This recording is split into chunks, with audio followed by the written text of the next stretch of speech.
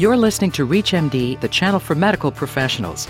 Welcome to Neuro Frontiers, produced in cooperation with the American Academy of Neurology.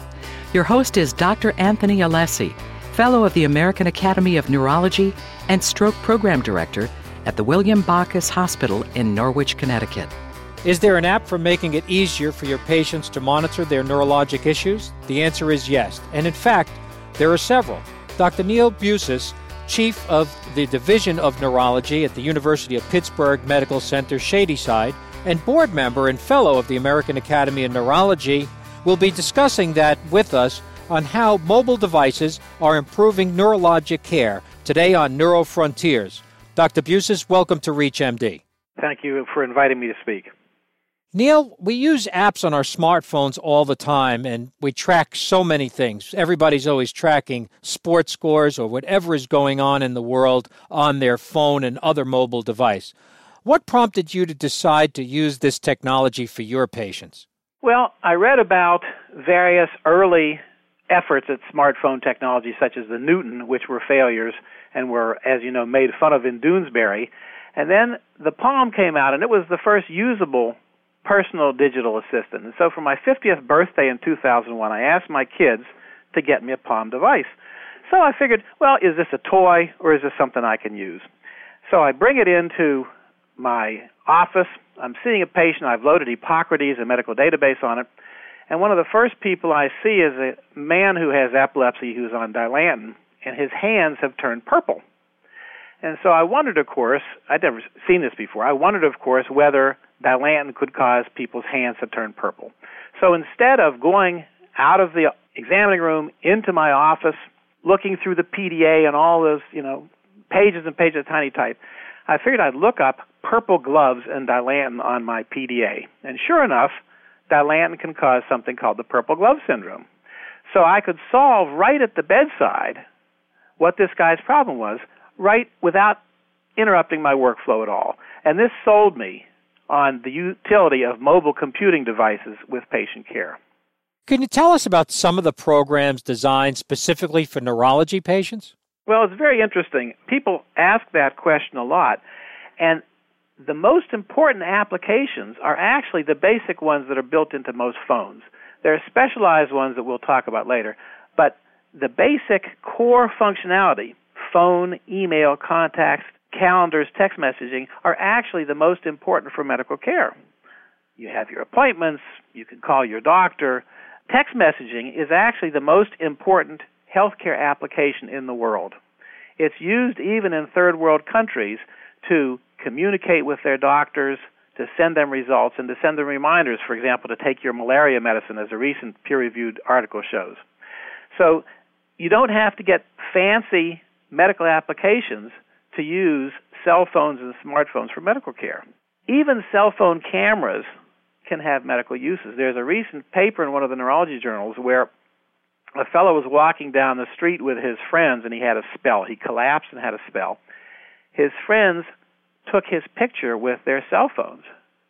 It was a classic seizure. So when the man showed the picture to his doctor, he could make the diagnosis much easier than relying on this man's memory for what had happened.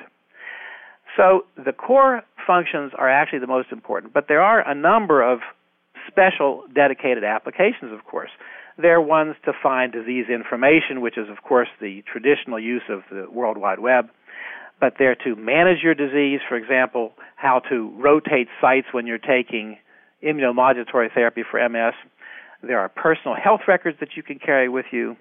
There are assisted communication devices. For example, there are translation programs that will translate one language to another, useful if you're seeing a physician who doesn't speak your language. There are text-to-speech programs. That's how Roger Ebert, the eminent movie critic, speaks now. He lost his voice box to cancer a number of years ago, and he has a very cheap iPhone application where he can type out what he wants to say and speak to other people over the phone with it. There's speech-to-text. There's picture-based communication programs. There's even programs to teach you sign languages. One of the emerging uses of smartphone technology for patients is as prosthetic devices. This is something I really couldn't conceive of until a few years ago. For example, at the basic level, the camera can magnify pictures. So if you have trouble seeing, your smartphone can make them bigger. It can amplify sound. It can actually correct color blindness. There are monitoring programs. For example, there's a tremor tracer where you can trace your tremor on your iPhone app, send it to your doctor, and he can see whether the medicine is making it better or not. There are ways to track seizures. One iPhone program called Digitize enables people without vision to read barcode labels, so you can scan universal product codes and hear the names of over 7.5 million products. Neil, are a lot of these programs friendly towards computer users? I know you're pretty tech savvy, but can the average patient really manipulate these? Yes. If you can use a basic smartphone, you can use most of these programs. Remember, the smartphone interface is a much simpler interface than a regular computer. So the answer is yes, but of course there's one catch, and the catch is that if you're a patient who has a neurological condition, you may have some cognitive impairment or physical impairment that can get in the way of using these devices.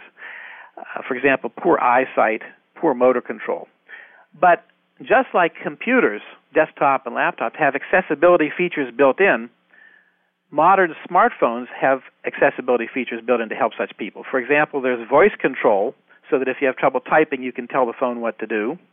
There are additional features that can be activated to enhance the contrast of the screen, to zoom the graphics, to provide voiceover narration of the controls, to provide closed captioning, and there's even support for separate wireless Braille displays. Neil, can you tell us a little bit about Seizure Tracker? That's the app that helps monitor epileptic seizures. Well, SeizureTracker.com is a website devoted to providing tools to help understand the relationships between seizure activity and anti-epileptic medications.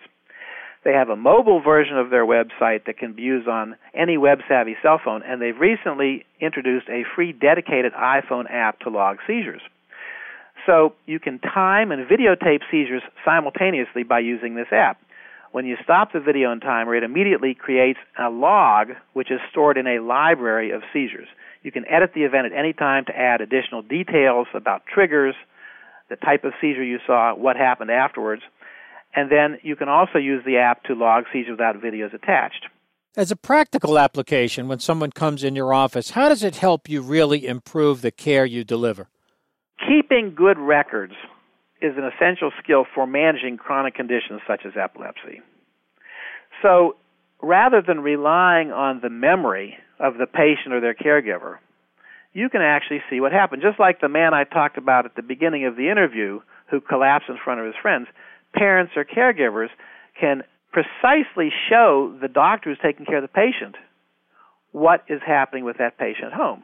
Outpatient medicine is much harder than inpatient medicine because you're not there with the patient and you can't be called to the bedside.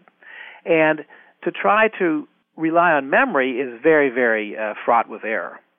Dr. Busis, I'd like to continue with this important topic, but if you're just tuning in, you're listening to NeuroFrontiers on ReachMD, the channel for medical professionals. I'm your host, Dr. Anthony Alessi, and joining us today is Dr. Neil Busis, who's chief of the Division of Neurology at the University of Pittsburgh Medical Center, Shadyside. And today we're discussing mobile devices and how they're improving health care. Following up a little bit more about the discussion about Seizure Tracker, can you also use these software devices to monitor other chronic conditions? For example, migraine. When we see migraine patients, we're always asking them to keep some type of log. Does it work in that application as well? Well, actually, just a basic notes application is useful for things where you don't need a graphic component. A calendar can basically serve as a seizure diary. What you ate, what kind of headaches you had, what you took. Going back to what I said earlier, sometimes the very basic built-in cell phone functions, the basic PDA functions, notes, calendar, email, contacts, can be used to track lots and lots of things and organize your personal health care. Does it make it easier for the physician as well during the patient visit? There's no question about it.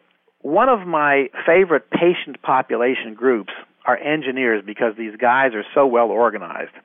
And prior to the Seizure Tracker app, my most productive office visits with an epilepsy patient were with a young man whose father was an engineer. The father graphed all the patient's seizures and correlated his anticonvulsant levels with the seizures. This is very labor-intensive, but incredibly useful. Now such logs can be automated with software that we carry around on our phones. Were the graphs in color? Because I always like that when I have an engineer, and they graph the type of episode in color. So they were in color, and in fact, I made fun of them. I said, listen, you are so organized, you must get your income tax in early. He says, listen, Doc, he says, if I don't get my income tax in by January 15th, I'm nervous. Neil, what new apps do you see on the horizon, possibly coming from your engineering patient? Of course, everything that you have can be, faster and better and quicker and stuff like that. But I think there are extensions of what we have now that we can see becoming more and more useful for patients. For example, disease-specific social networks that can, as we might discuss later, lead to virtual clinical trials with patients with rare diseases. Better integration of voice controls. One of the next features that may be in some smartphones are mini projectors. So they'll take the idea of screen magnification to the next level. You'll be able to project it on a wall. Location-aware apps to locate doctors, other patients, medical resources, etc. There are enhanced monitoring applications for everything from blood sugar levels to cardiac rhythm problems to Parkinson's disease. You can use the cell phones with cameras for basic telemedicine visits. I've had people send me pictures of what happened at home, and I can tell them what's going on. And with now these live webcam-type features in cell phones, you could actually have a video conversation with someone, in effect do a virtual home visit.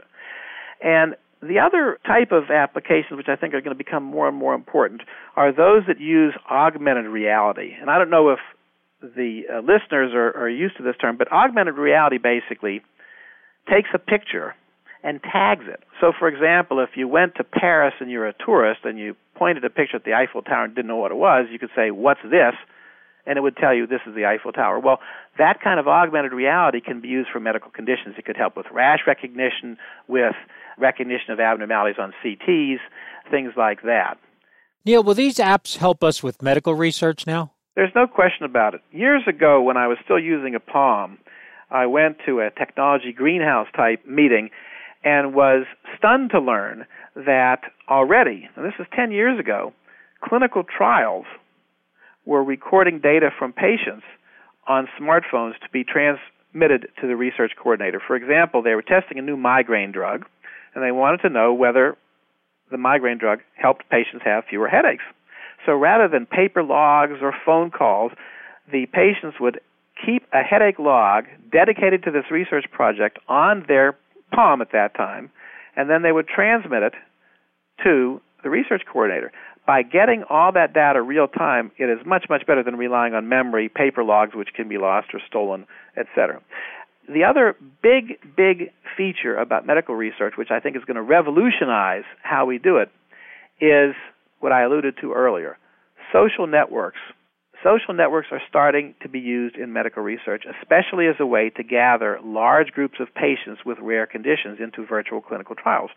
So this most recent Mayo Clinic Proceedings article reports on a group of women who have spontaneous coronary artery dissection, and they were actually able to form a virtual multi-center trial for this rare condition because they linked to each other by their smartphones. Neil, where would our listeners find out more about apps that might be useful for them on their mobile devices? Well, of course, just like with every other search, Google is a good place to start. For example, that's where I found a reference to the available apps to correct color blindness, of which, by the way, there are 20. There are also various medical publications, some for free. Some of these, quote, throwaway, unquote, journals actually have very nice articles on medical technology. There are websites, there are courses, and probably most importantly is word of mouth, especially from younger colleagues and medical students. There are two very good general medical app websites. One of them is imedicalapps.com. That's one word, imedicalapps. And the other one is medicalsmartphones.com. That's also one word. I'd like to thank my guest, Dr. Neil Busis, Chief of the Division of Neurology at the University of Pittsburgh Medical Center Shadyside and Practice and Technology Editor for AAN.com. Dr. Busis, thanks again for being our guest today on Neuro Frontiers. Thank you. You've been listening to Neuro Frontiers on ReachMD, the channel for medical professionals. Neuro Frontiers is produced in cooperation with the American Academy of Neurology. For more information about this or any other show, please visit ReachMD.com, which now features on-demand podcasts.